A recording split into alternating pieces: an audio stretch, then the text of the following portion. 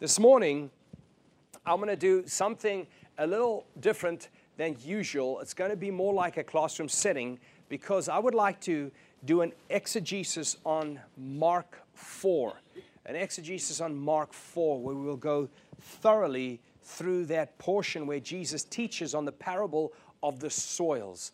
Now, many times we call it the parable of the seed. But it's really the parable of the soil. So let's go ahead and read through it, and then we will pull it apart. Mark 4, verse 1, if you have your Bibles with you.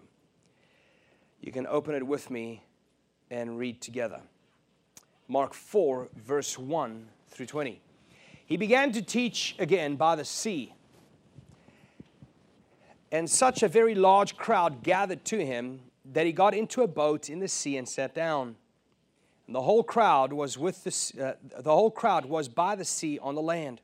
And he was teaching them many things in parables, and was saying to them in his teaching, listen to this. Behold, the sower went out to do what? To sow. And he was sowing. Some seed fell beside the road, and the birds came and ate it up. You'll see that the birds represent Satan. Verse 5. Other seed fell on the rocky ground, and did not have much soil. And immediately it sprang up because it had no depth of soil. And after the sun had risen, it was scorched, and because it had no root, it withered away. Other seed fell among the thorns, and the thorns came up and choked it, and it yielded no crop. Other seed fell into the good soil, and as they grew up and increased, they yielded a crop and produced 30, 60, and 100 fold. And he was saying, he who has ears to hear, let him hear. Verse 10, as soon as he was alone, his followers, along with the 12, began asking him about the parables. And he was saying to them, to you has been given the mystery of the kingdom of God. To you has been given the mystery of the kingdom of God. You are now receiving a mystery, a secret. But those who are outside of the kingdom of God get everything in parables alone. No mystery to them, no secret to them, only a nice story. It says, to you have been given the mystery of the kingdom of God, but to those who are outside get everything only in parables, so that while seeing they may see and not perceive, and while hearing they may hear and not understand. Otherwise, they might return or turn, another word is repent, and be forgiven. A very strange thing. Let me just pause there for a second. That last statement Jesus makes right there is in fact in all caps in my Bible because it is a prophecy made in Isaiah 6 verse 9 and 10. Hundreds of years before Jesus, this prophecy was made, and here Jesus is speaking this prophecy, and he's saying, here in your ear, in your hearing, this prophecy is now coming to pass. And let me read that prophecy to you again. Jesus says, so that, this is why I talk in parables, he says, so that while seeing, they may see and not perceive, while hearing, they may hear and not understand. Otherwise, they might repent and be forgiven. Verse 13.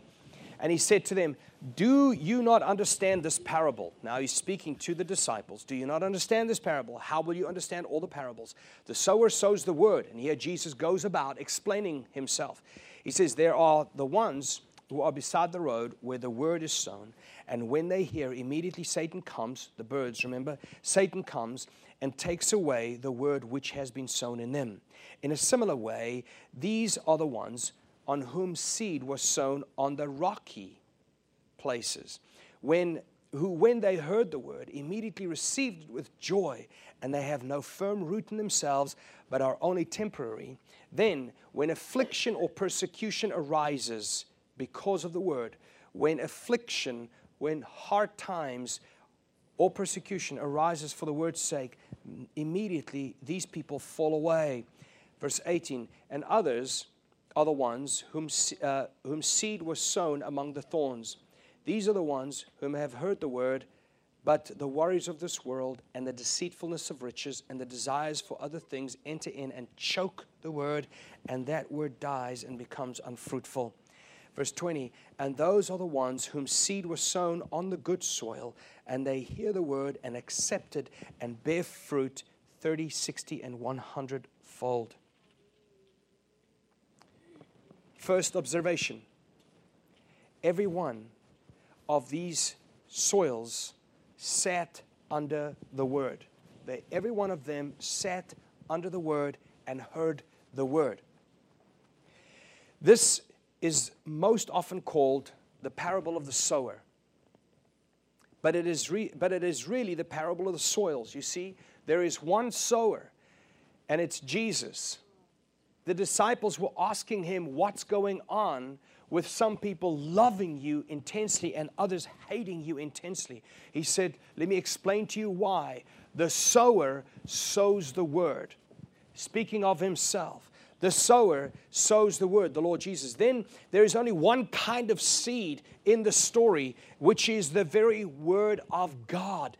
That is the seed that he is sowing to the Israelites. He's sowing to the Gentiles. He's sowing to everybody. He, the sower, does. It is not money, it is the word. Then there are 4 different kinds of soil representing the 4 kinds of heart conditions among humans.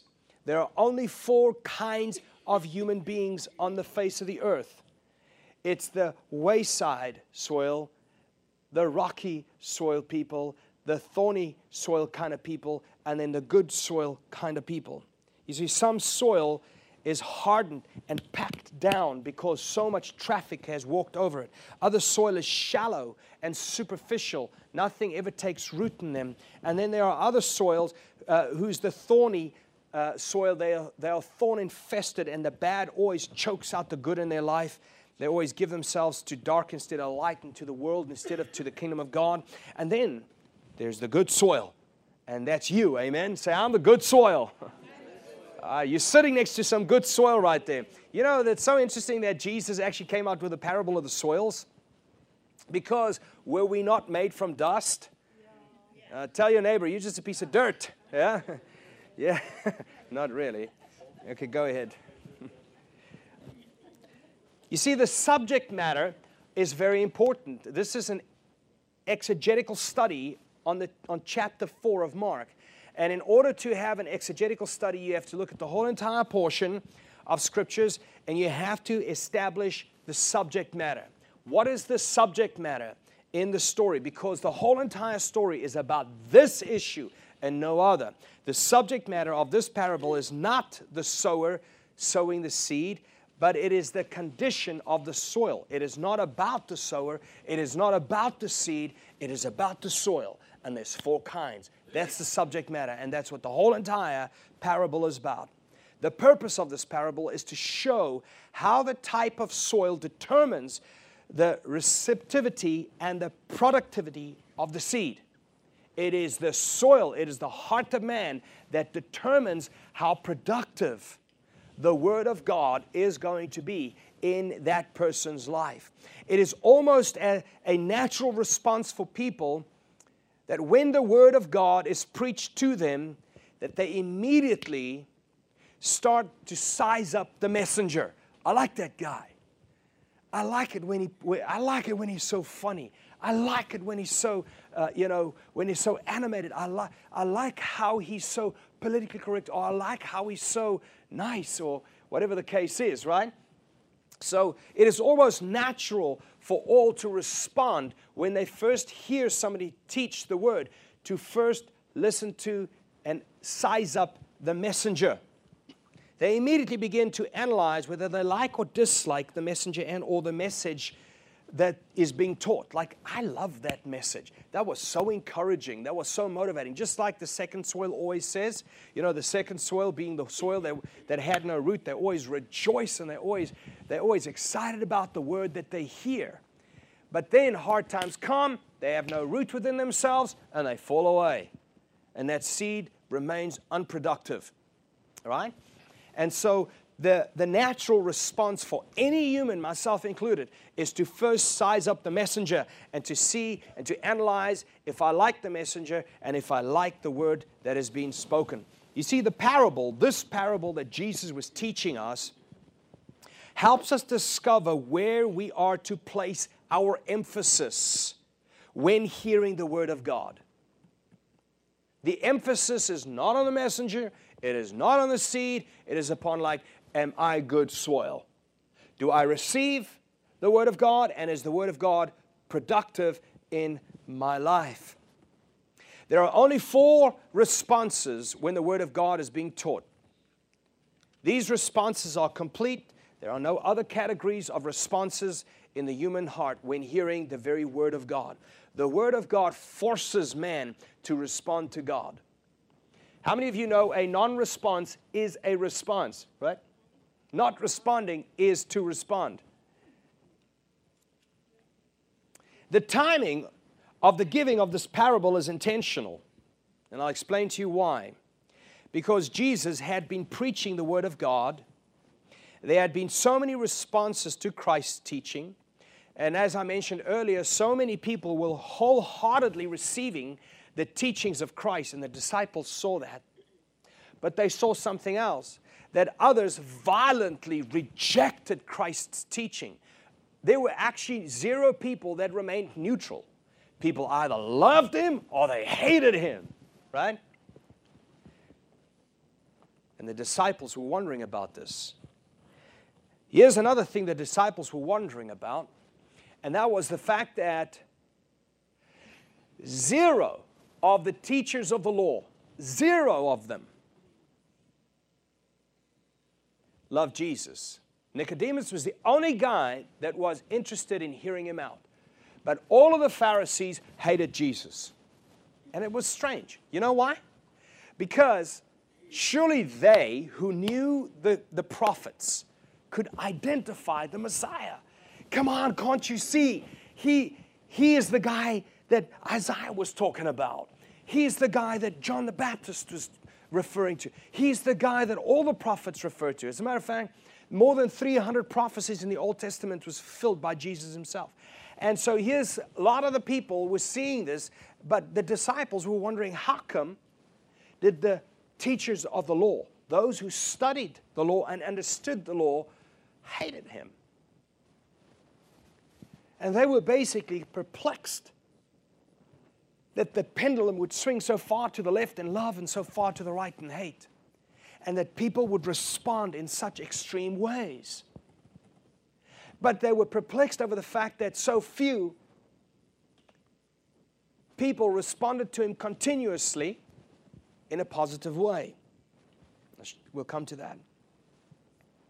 So because of the amount of negative responses, especially by the Jewish community, and they were waiting for a Jewish leader and a Jewish Messiah and a Jewish king, Jesus' disciples became perplexed, and they had to be surprised. I would be too, and I'm sure so would you.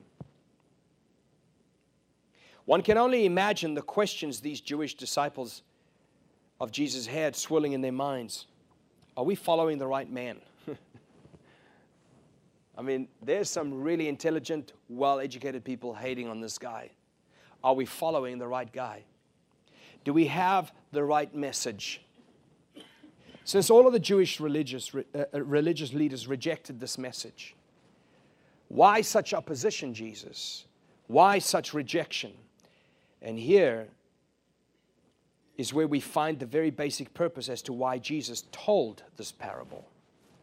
This is why He told His disciples this parable. To help His followers troubleshoot the reasons so many are completely uninterested and even violently opposed to Him being the Messiah. And in the same way as Jesus was helping them, today I believe Jesus is helping us to understand why people reject Him. He's trying to help us, you and me, understand as to why fall in love with Jesus so deeply, serve Him so vigorously and passionately, while others couldn't care less. Haven't you wondered about that? Two people raised in the same family. One loves him and gives themselves, and the other one can't stand him. We are also told as to why some people are so fickle. You know, a lot of people always talk about Christians are so fickle. Well, yeah, Jesus is going to explain to us as to why some Christians are so very fickle. Jesus gives them this parable to underscore that the issue is not the messenger, the issue is not the message. You know, I told you the story before, but our first pastor that we grew up on as I was raised in South Africa, and my mom was always she's a real Pentecost lady, and we would always be at church. I mean, I actually, my son last week for the first time says, "Hey, Dad, could I stay home?" And the reason he wanted to is because Auntie Tony was staying at home with his grandfather. So he said, "Hey, can we stay home?" And to me, it was a shock because we grew up never thinking that there was even an option to stay home. And our first pastor was caught stealing money. And eventually, you know, they restored him after a while, and they caught him steal money for the second time. And then he went ahead and shot himself after being caught the second time. And my mom never skipped a beat. We served God after our pastor stole money and after he committed suicide. We had another pastor after that whose home was extremely turbulent. And his kids were in alcohol, drugs, and everything, and a lot of promiscuity. And my mom has always taken in people who struggle. And so she offered the pastors to take in one of their daughters so that we could help her. And she was on drugs. And of course, when my sister and I, who were very young at the time, got to see the pastor's daughter overdose in front of us, my mom decided that's it. We had to ask her to leave. And this pastor's wife passes away early, and the doctor said the only possible answer to this is that she died from a broken heart. And throughout all of that, I can't remember that we ever questioned God. Never did we question His Word. And then after that, we moved to Johannesburg. I remember us sitting in the front row, and every time the pastor looked towards our area, my hands started sweating, and I think, Mom, you could probably remember. And I said to my mom, "Why does this man? I'm freaking out every time he looks at me. Is it God or is it the devil? God or the devil? I don't know." And so we were always sitting in a nice little row. My mom had us lined up like little ducklings. It was my sister, her boyfriend, my sister, and myself and my mom every Sunday. And then only to find out later on that this pastor was actually involved with homosexual relationships and also had an eye for my sister's boyfriend. You know, and so you would think that at some point, you know, we would question God. I can't remember us ever wondering about God. I can't remember us ever questioning the church. I can't remember us ever questioning the Word of God. As a matter of fact, right there and then, we heard about another church in Johannesburg that was about an hour's drive from us, a real charismatic Pentecostal Word Faith church, and we got so excited, I kid you not. I mean, we were, I remember one Saturday walking up and down the street, because we were real poor. I was walking up and down the street, knocking on doors, evangelizing, waiting for somebody to give their life to the Lord. And then it happened. I asked the guy, and now that he's given his life to the Lord, I said, "You know what the next step is?" He said, "No, what?" I said, "You need a good church." And he said, "Okay, well, where's a good church?" I said, "I know of one." He said, "Okay, give me the address." I gave him the address. He said, "Okay, he'll be there tomorrow." I said, "Okay, so do you mind picking me up? I don't have a ride." And that's a true story. But folks, you know, as much as difficult as it was to serve the Lord, I don't remember us ever not wanting to serve the Lord because of a messenger that failed. But today, people love using that as their reason as to why they won't serve the Lord, right? They love saying, "Well, we can't serve God because, you know, I don't trust those. Those are a bunch of hypocrites." No, the hypocrite is the guy that says, Well, I don't like that guy, so I'm not going to serve you. He's a fake, so, forget you. That's the hypocrite, right? But the people that aren't hypocrites are the ones who say, like, hey, I need God. That's why I serve Him. I wouldn't serve God if I didn't need Him, right? You wouldn't serve God if you were perfect and righteous without Him. And so, the purpose of this parable is to show how these types of soil determines the receptivity. And Jesus then gives them this parable to underscore that the issue is not the messenger. It's not the messenger. It is not the message. It is not the mission. It is not the ministry. The determining factor in their ministry is the state of man's hearts. Jesus was attempting to explain to them, this is why we're getting the response and the results we are getting. I, the sower, I'm sowing everywhere. And we're getting very different, passionate responses. You see, any failure is not the seed. But in the human heart, to receive the seed of God's Word. I saw this yesterday, a little magazine. It's an online magazine. It's called New Scientist, the New Scientist magazine. And they had this article about the Jesus era seed is the oldest to germinate. And they have pictures of these ferns. They found these seeds that are more than 2,000 years old. And they decided to plant these seeds. And guess what? They germinated and they came up. But it's just interesting that seed is that way. It's a nature of seed, But the Word of God is an incorruptible seed. There's nothing wrong with it. It's not corrupted. It's perfect. And the sower, Jesus, who sows the seed, He is the Word made flesh. There's nothing wrong with that. With Him, the sower, it is the soil. And this parable is to encourage the disciples that as the Word of God goes forth, there will be 3 out of 4 soils that will reject and refuse the seed of the Word of God. Jesus was teaching them by means of this story that there will be 1/4 who will receive the message and the Word of God, while 3/4 will reject this message. And so the focus of this parable is not upon the sower and it's not upon the seed. It is upon the condition of the soil. It is to encourage the evangelist. It is to encourage the teacher. If there is rejection, do not alter the message. If there is a rejection or refusal, do not alter the mission or the mandate. Rather pray that the Lord of the harvest would cultivate the soil.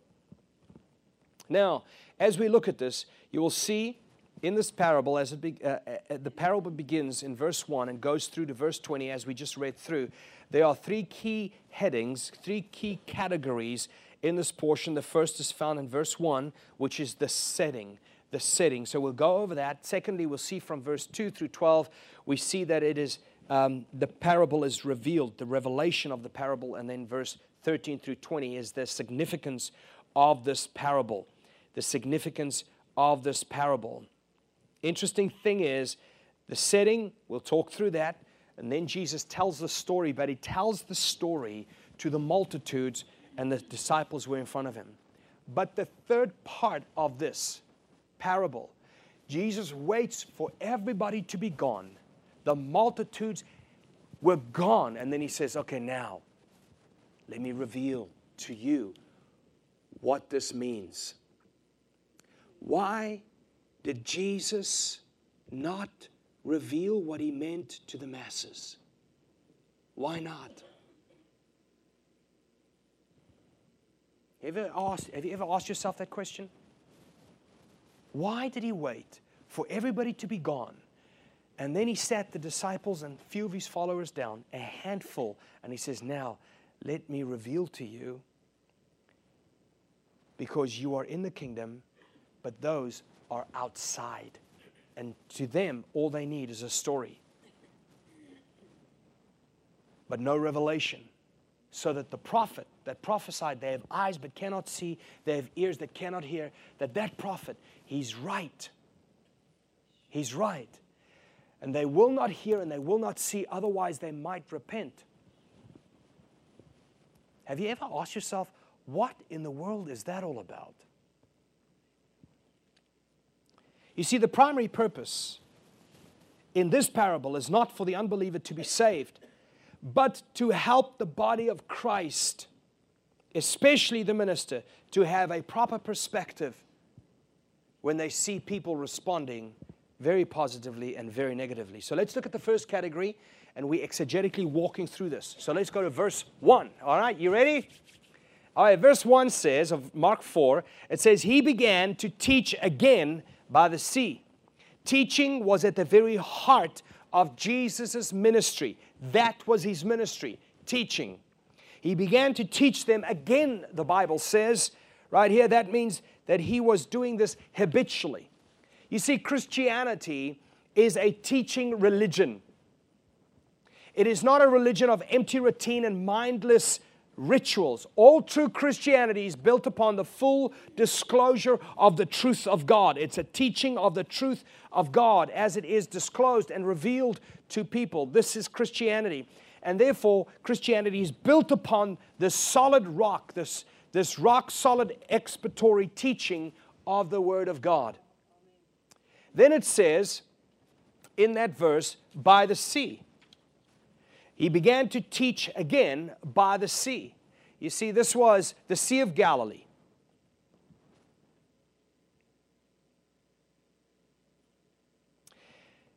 And it's important to understand why it's by the sea, only because that's how they did it those days.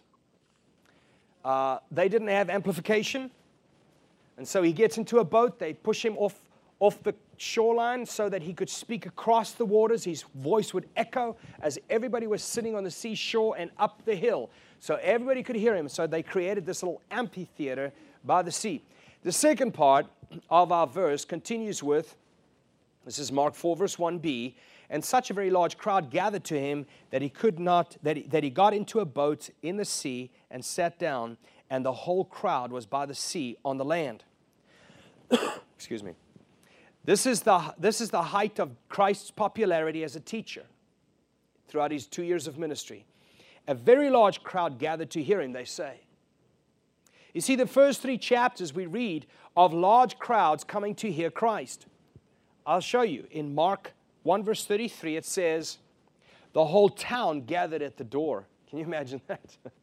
Jesus is inside of this house, and the whole entire town gathers at the door. In Mark 2 verse 2, it says, they gathered in such large numbers that there was no room left, not even outside the door. In Mark 3 verse 7, Jesus withdrew from His disciples to the lake, and a large crowd from Galilee followed. Then in Mark 3 verse 8, it says, when they heard about all He was doing, many people came to Him from Judea, Jerusalem, and so forth. But this event that we are talking about here today at the Sea of Galilee now exceeds all of those previous large crowds that came. History tells us that this was His largest event. Mark 4, verse 1. It says, and such a very large crowd gathered to Him that He got into a boat in the sea and sat down, and the whole crowd was by the sea on the land. So Jesus had to get into the boat, as I explained to you, and they had to push Him right off the water, and they all sat on the land, and people gathered on the beach area up the hill so that they could see Him and hear Him. This created that amphitheater effect. This is a dramatic setting. Jesus taught no matter what the setting was and where He found Himself. Jesus taught from a mountain in Matthew 5. He taught in a house in Mark 2. He taught in a synagogue in Mark 1 and in Mark 3. He taught in a desert in Matthew 8. He taught from a boat here in Matthew 4, and He taught in the upper room in John 13. You see, Jesus taught anyone who was willing to and ready to open up to the truth. You see, no setting was too big or too small for Jesus, whether it be the large crowds or the small groups. He taught His 12 disciples, and then He also taught different people individually. He taught publicans. He taught sinners. He taught the religious leaders of Israel. You see, He was the sower that sowed the word everywhere, upon everyone. He taught men, He taught women, He taught Jews, He taught Gentiles. He taught the poor, He taught the rich, He taught the young, He taught the old. He taught the educated, He taught the uneducated. He was the sower that sowed the word, and it fell everywhere. On the wayside, it fell on the stony ground, it fell on the thorny soil, and there was some good soil. Only a quarter of where it fell was good. Jesus was consistently expounding on the Old Testament. He taught out of the law.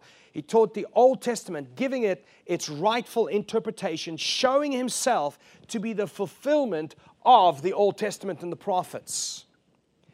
You see, His example to us is that His word should be taught anywhere, and it should be taught everywhere to anybody and everybody, wherever you are and whomever is willing to listen.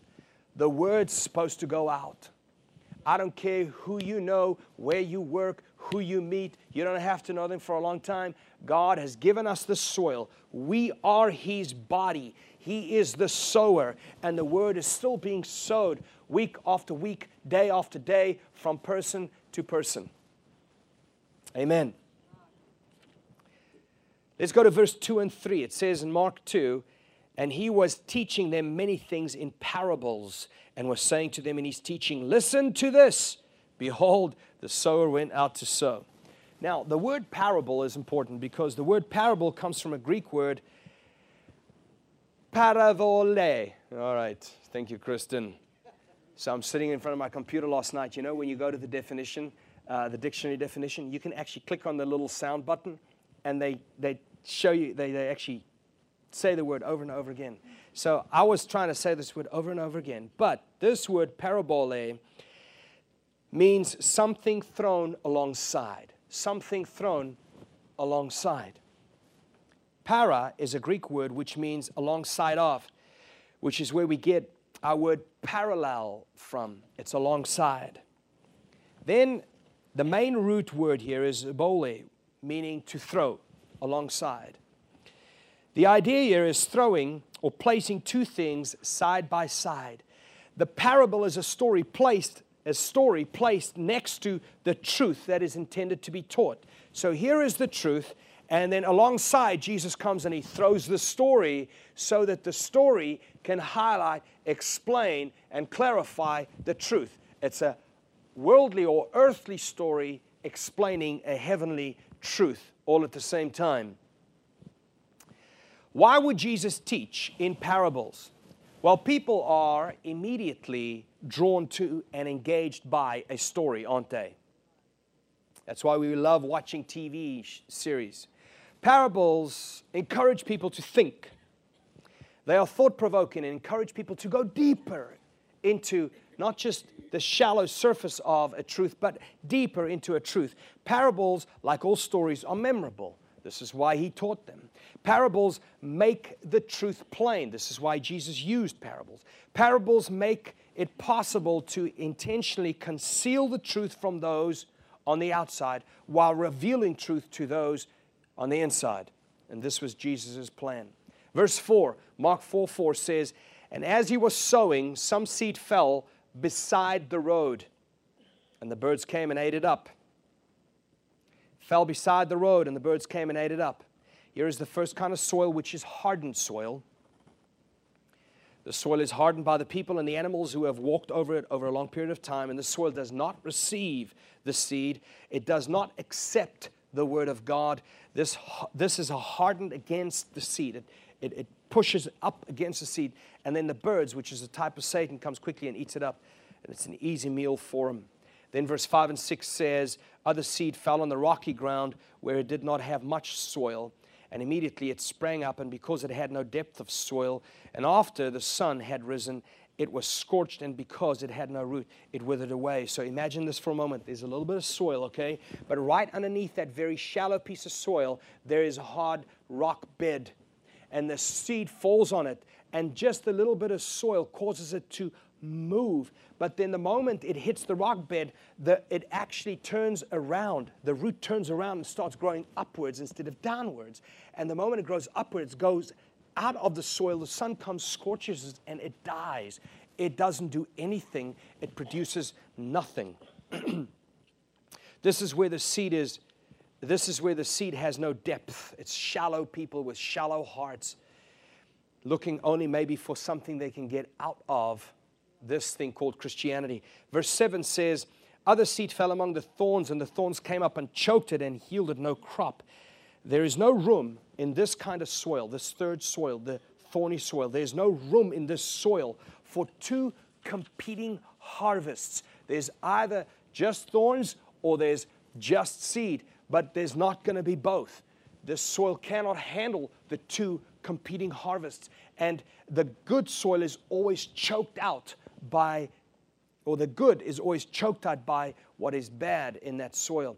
Then verse 8 says, other seed fell into the good soil, and they grew up and increased. They yielded a crop and produced 30, 60, and 100-fold. It's not talking about money. So here we have the good soil. It is not hardened like the first. It is not shallow like the second. It's not in competition with the worldly things like the third. In other words, there are no other loves to compete with it. There are no other priorities greater than it. And the difference is not in the sower or in the seed, but in this soil. The soil is fertile. The soil is good. This person's heart is focused. Now, there are varying degrees of good soil. Some produce, of course, 30, others 60, and others 100 times the harvest. Now, this was the setting Jesus set out for the multitudes. Now, let's go to the second category, which is Him revealing the secret. All right? Mark 4, verse 10. As soon as He was alone. And this is where I get stuck. As soon as He was alone, waiting for everybody to leave, His followers, along with the 12 disciples, began asking Him about this parable. And He was saying to them, to you has been given the mystery of the kingdom of God. But those who are outside get everything in parables. So that, here's why they get it in story form only. They do not get the revelation. They only get it in story form. Here's why. So that while seeing, they may see and not perceive, and while hearing, they may hear and not understand. Otherwise, they might turn and be forgiven. You see, by this, we assume that Jesus was waiting for everybody who was part of those on the outside of the kingdom of God to first leave, where it was only Him and His close followers, including His disciples. So there is a small inner circle. There's this remnant asking Him to reveal the secret of this parable. There is this group that exists asking Jesus, show me, reveal me. I am part of the remnant.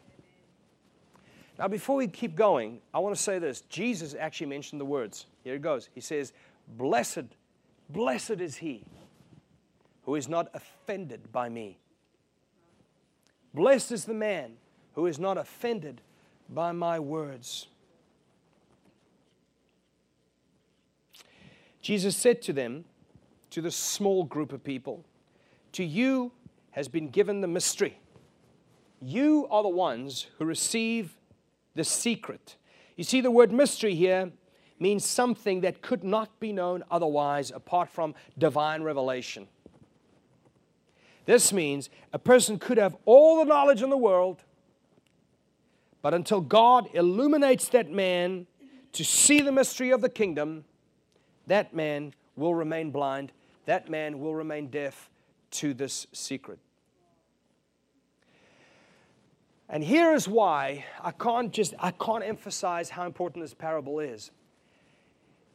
Here is why this parable is important, because this parable reveals to you the human heart. Remember, God says man looks upon the outward appearance, but God looks upon the heart. Remember it says that? But here Jesus is teaching us a fragment, a portion of His perspective, how God views the heart. This parable allows man, you and I, to know this secret and to see what He what we could not see otherwise. With this parable, Jesus pulls back the veil and allows us to see a fraction of what He sees. This parable is the unveiling of human hearts. It's not about the messenger. It's not about the seed. It's about the soil. And the messenger is Jesus. The seed is the Word of God. The soil is the heart of man. And Jesus is pulling open the curtains and He says, I want you to have a look at man's heart. Here, let's get to the third category, the final category, and here He explains the significance of this parable. Verse 13 and 14 says, and He said to them, do you not understand this parable? How will you understand all parables? The sower sows the word. And now Jesus is here explaining. He says, remember, this parable is not told to unbelievers, but to a small group of believers, the quarter, 1/4. And he's speaking to them about the responses of that evangelists get.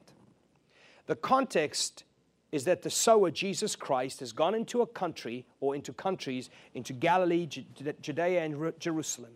The seed has been sown into the scribes. It's been sown into the Pharisees and the multitudes, into the Jews and into the Gentiles, into males and female. And it's been sown into the old and the young and the rich and the poor.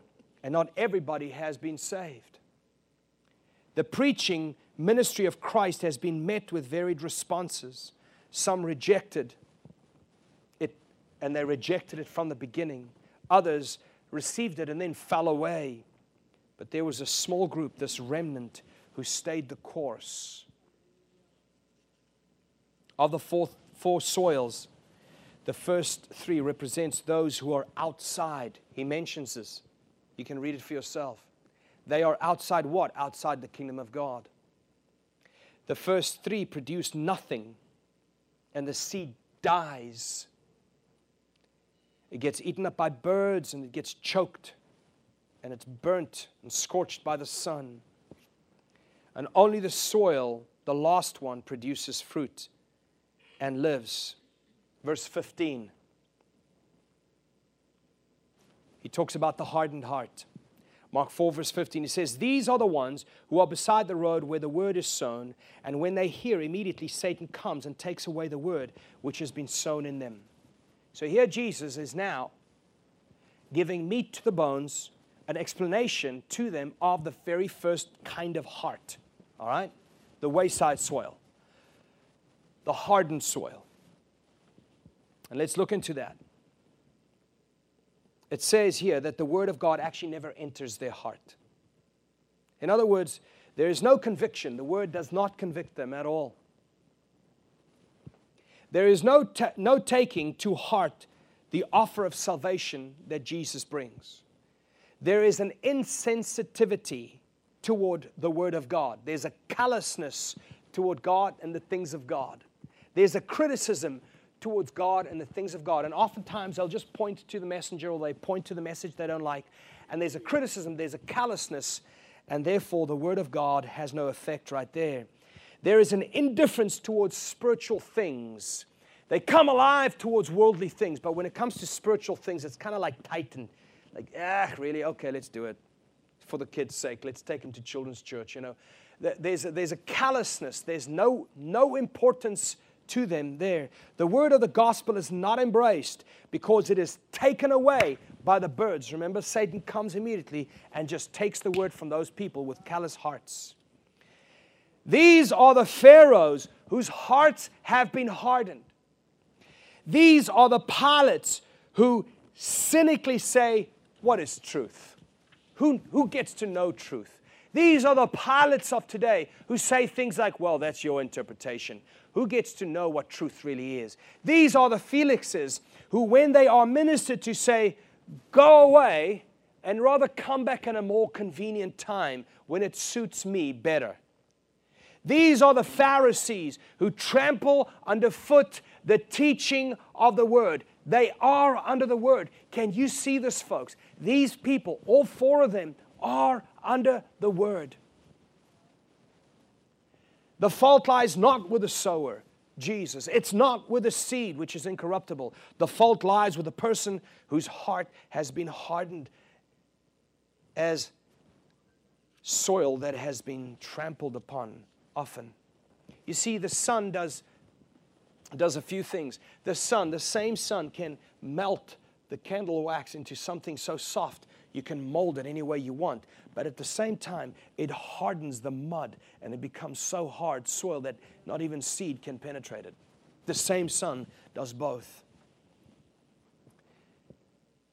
Verse 16 and 17, Jesus now explains the shallow heart. This is an explanation of what Jesus said earlier in verse 6. So let's label it the shallow heart. This is a very shallow person with, a shallow spiritual understanding, and has everything to them is shallow when it comes to the Word of God. Matthew 4:16, he talks about it. He says, in a similar way, these are the ones on whom seed was sown on the rocky places, who when they heard the word immediately received it with joy. Oftentimes, you will see somebody get really excited about a word they received, but that doesn't mean they're not shallow. Shallow people get excited about scriptures. They get excited about a nice message. They get excited about a good service. They get excited about these things just like everybody else. Now, I'm not telling you not to get excited. I'm just saying shallow people also get excited about these things. They immediately receive it with joy. You see, there is no resistance in them. They receive the word. They love to hear about God's greatness. They love to hear about how God can bless the family and God's plan for a family. They love to hear, for God has plans for your futures. And they love to hear about the grace of God and God's mercies on you every day. Just like everyone, even the good soil, they too love to hear about these things. But verse 17, Jesus explains something about this heart.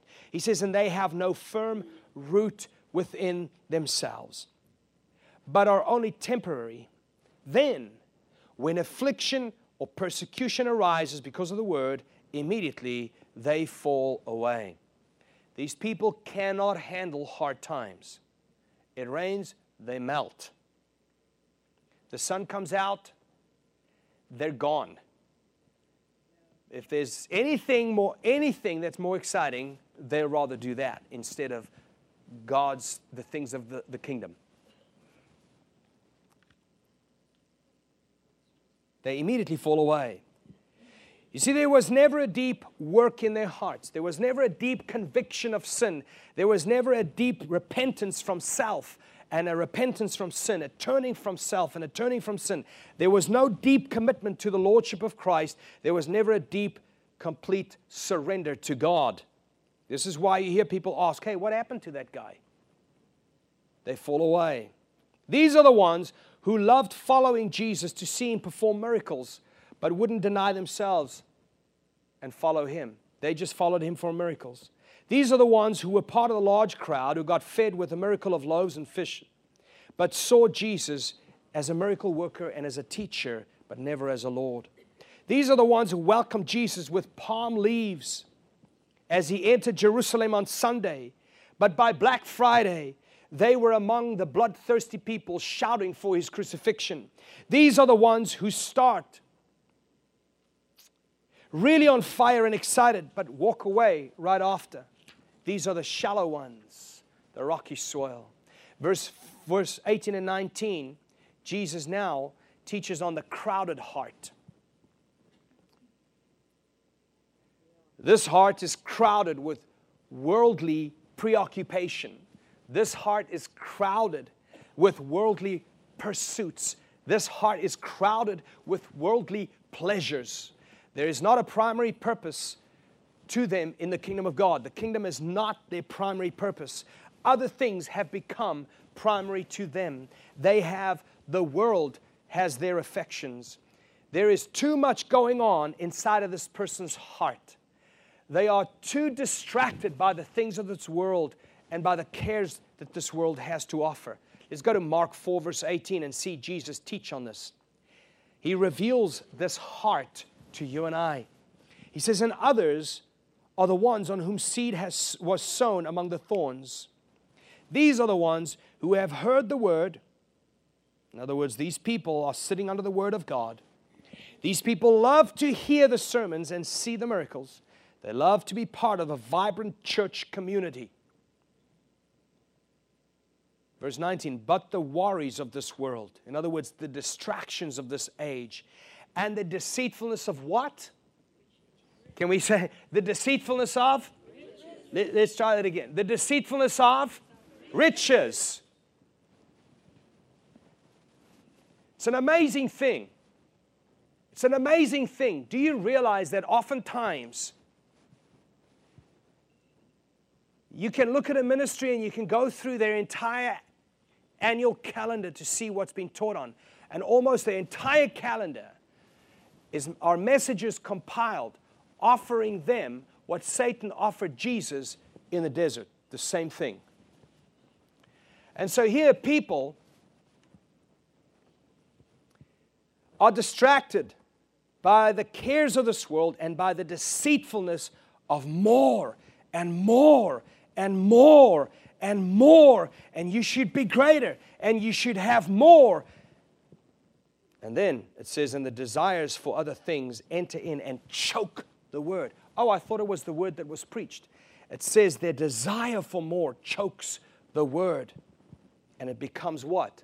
Unfruitful. Unfruitful. God's gospel remains unfruitful in their hearts. These are the half-hearted people. These people are half-hearted. Their hearts are crowded out by other stuff. The word is crowded out, and we have all these other things inside of our hearts. These are the ones who have one foot in the word and one foot in the world. These are like the wife of Lot, who are always looking back at Sodom and Gomorrah. Like, man, I'm going to miss that. I kind of yearn for that. I kind of love that. I have an affection towards the world. These are they. And these are the rich young rulers who want eternal life in the one hand, but who are not willing to give up living for the world and for worldly possessions in the other hand. These are those who put their shoulder to the plow, but then they always look back. This is the crowded heart, the double-minded. These are those whose hearts are so filled with the system of this world, the lust of the flesh, the lust of the eyes, and the boastful pride of life. There is no room for good seed to bring about a conversion. And this is Mark 4, verse 18 through 19. Then verse 20, Jesus now starts teaching on the receptive heart. The receptive heart, Mark 4:20. And those are the ones whom seed was sown on the good soil, and they hear the word of God and accept it. They obey it, they live it, they follow it, they continue accepting the word of God on a daily basis.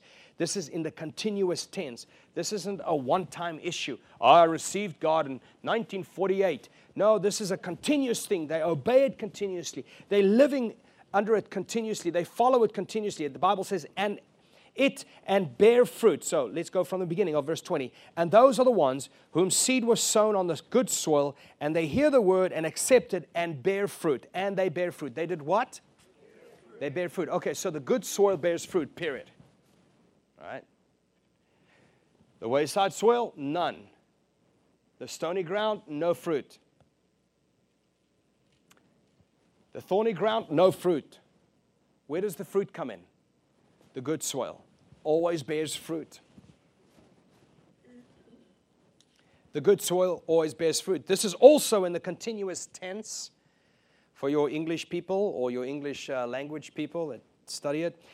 Therefore, they continually bear fruit, these people. Even in their old age, Psalm says they will bear fruits. There is a noticeable growth in them. It is obvious to everybody and anybody that this person has been touched by God. When persecution comes, they bear more fruit. They shine brighter. While the other soils, they fall away. No, not this one. No. They bear up underneath all of this persecution and hard times and difficulty, and they shine their light, and they bear fruit even throughout their life until their old age. This is the good soil. This is the quarter. This is the small gate, the narrow path. This is the few that Jesus is always talking about. These are the ones He waits for the large crowd to walk away. And He says, now let me reveal to you something, a secret that's for you and not for those on the outside. You know, I've never seen this in this parable, that He talked about those on the outside. I've never seen that. And, you know, as I listen to ministers, it seems like I was the only one that never saw that. It seems like they've always known this. But I'm seeing it at the right time. And it says, not only do they hear the word and accept the word and bear fruit, but they bear fruit how much? 30, 60, and 100-fold. They bear a lot of fruit. All the time, continuously. Fruit bearing, the mark of all true believers. It is not walking an aisle. It is not being baptized. The reality of a new creature is a brand new fruit-bearing nature. That's the reality.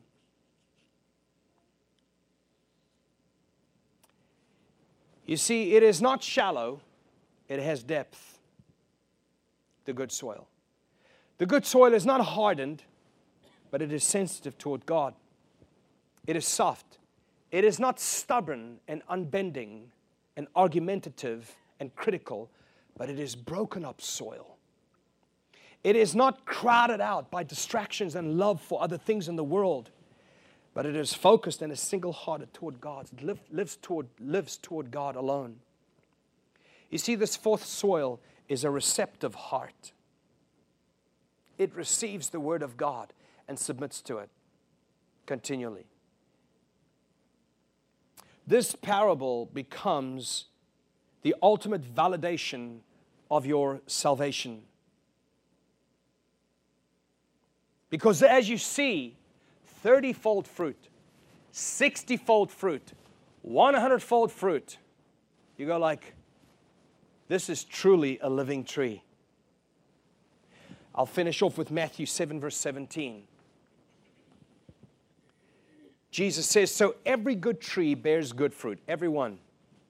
Can you tell your neighbor every single good tree bears good fruit? Say this again. Every good tree bears good fruit. Period. All right? Every good tree bears good fruit. Period. Jesus said it. But the bad tree bears bad fruit. 18, a good tree cannot produce bad fruit, nor can a bad tree produce good fruit. Every tree that does not bear good fruit is cut down and thrown into the fire. So then, you will know them. How? By their fruits. Jesus never withheld revelation from the remnant. He never has, never will. But I want to encourage you with this, that God has called you to that. He did not call you to being stubborn. He did not call me toward being critical, which I can be very often. He did not call us to being shallow. He did not call us to being hardened at our hearts. He did not call us to be distracted. He did not call us to be entangled with the things of this world. And you know what's so wonderful? He says, the cares of this world. Do you realize He doesn't want you to carry the cares of this world? He wants you to be free from the cares of this world. This is what He's called us away from. So He's called us away from hardened hearts. He's called us, He's called us away from distractions. He's called us away from the love of the world. He's called us to be separated unto Him. That's what holiness means, to be separated unto Him. Separated from what? Separated from the cares of this world, from the lust of this eye, from the eyes, and for running after and making riches your God, just like the rich young ruler. He's called us away from the first three soils, and He's called us to be that fourth soil. He's called us to be that fertile soil. He's called it, and who are the fertile soil? It's the one that actually hears the word and accepts it and submits to it continually and then bears fruit because of it. That's the good soil. Say, that's me. I'm the good soil. You know what? And the good soil's on the inside. The wayside soil, the stony ground, and the thorny ground are not compromising Christians, folks. Nowhere in that parable can you find Jesus alluding to the fact that those who rejected the word or could not receive the word or received it but then fell away. Nowhere in that parable does he allude to the idea that they are on the inside. No, he makes it very clear in the beginning saying they are on the outside of God's kingdom. Now, blessed are you who are not offended by the words of Jesus. Blessed are you. And I want to close by encouraging you this way. You know, there's a certain nobility within certain ministries, and that is what Paul was talking about when he said, now they are more noble than the others. I always get the Bereans and Thessalonians mixed up. The Bereans were more noble, okay. You got it. Okay, so the Bereans were more noble. There's a certain nobility within certain ministries. And that is when we are all willing to go to a scripture and say, but did you see that? And I, as a minister and pastor of this church, am very open for anybody to say, Jacques, I didn't like what I just heard. And I will add to what you just said, and I'll say, nor did I. I don't like everything some of those things are hard, just really hard. But if there is anybody here today that can say, Jacques, okay, not only did I not like what I heard, it was hard, but I think you are wrong in what you said or how you read that. There's a certain nobility in certain ministries that says, now, like the Bereans, you study and then you see if what was said is in fact true. Because if it's not, I, for one, should be, and I hope I am, as humble as anybody here, or more humble than everybody, in this, that when I see that I have misunderstood a verse, I want to repent from that or turn from that thinking, and I want to start thinking the right way about it. Do you understand what I'm saying? I don't want you to believe a lie, and I don't want you to allow me to believe a lie. You see? There's a certain nobility. Paul said, for the Bereans were more noble than the Thessalonians. Why? Because they studied the scriptures to see if what Paul was saying was in fact true. And you study the scriptures and should study the scriptures. And I'm encouraging you to study the scriptures, this portion this week, to let me know if what I saw in it was in fact not true. And not just by saying, well, that's how you see it. No, well, what does it say is the point. You know what I mean? What is it saying? What does he mean by saying, and those on the outside? Why did he wait for them all to leave? And where is there proof that the first three kinds of soil actually are saved? Where is the proof thereof? The only proof of salvation we can see is the fruit bearing. Now, all fruit-bearing trees don't bear fruit when it starts. It grows up and then bears fruit. And all fruit isn't always ready to be eaten, yet it's always perfect. Like, for instance, an apple, when it comes out on the tree, it's that small, tiny little, hard little rock, right? And it's green. It cannot be eaten. It actually makes you sick when you eat it. But it's perfect. And then weeks later, it's this size, and it's still very hard and green, and still cannot be eaten. Nothing wrong with it. It's perfect, but it's not ready. And then eventually, that apple is ready and can be enjoyed and is a fruit to enjoy, right? So every tree has to grow up, and then when it starts bearing fruit, the fruit takes time to be ready. But it's always that same process. It's never the opposite. You follow what I'm saying? And all Christians are fruit-bearing trees. Why? Because He is the vine and we are the branches, and branches are the fruit-bearing part of the tree. We are the fruit-bearing part of the tree. Amen. Amen.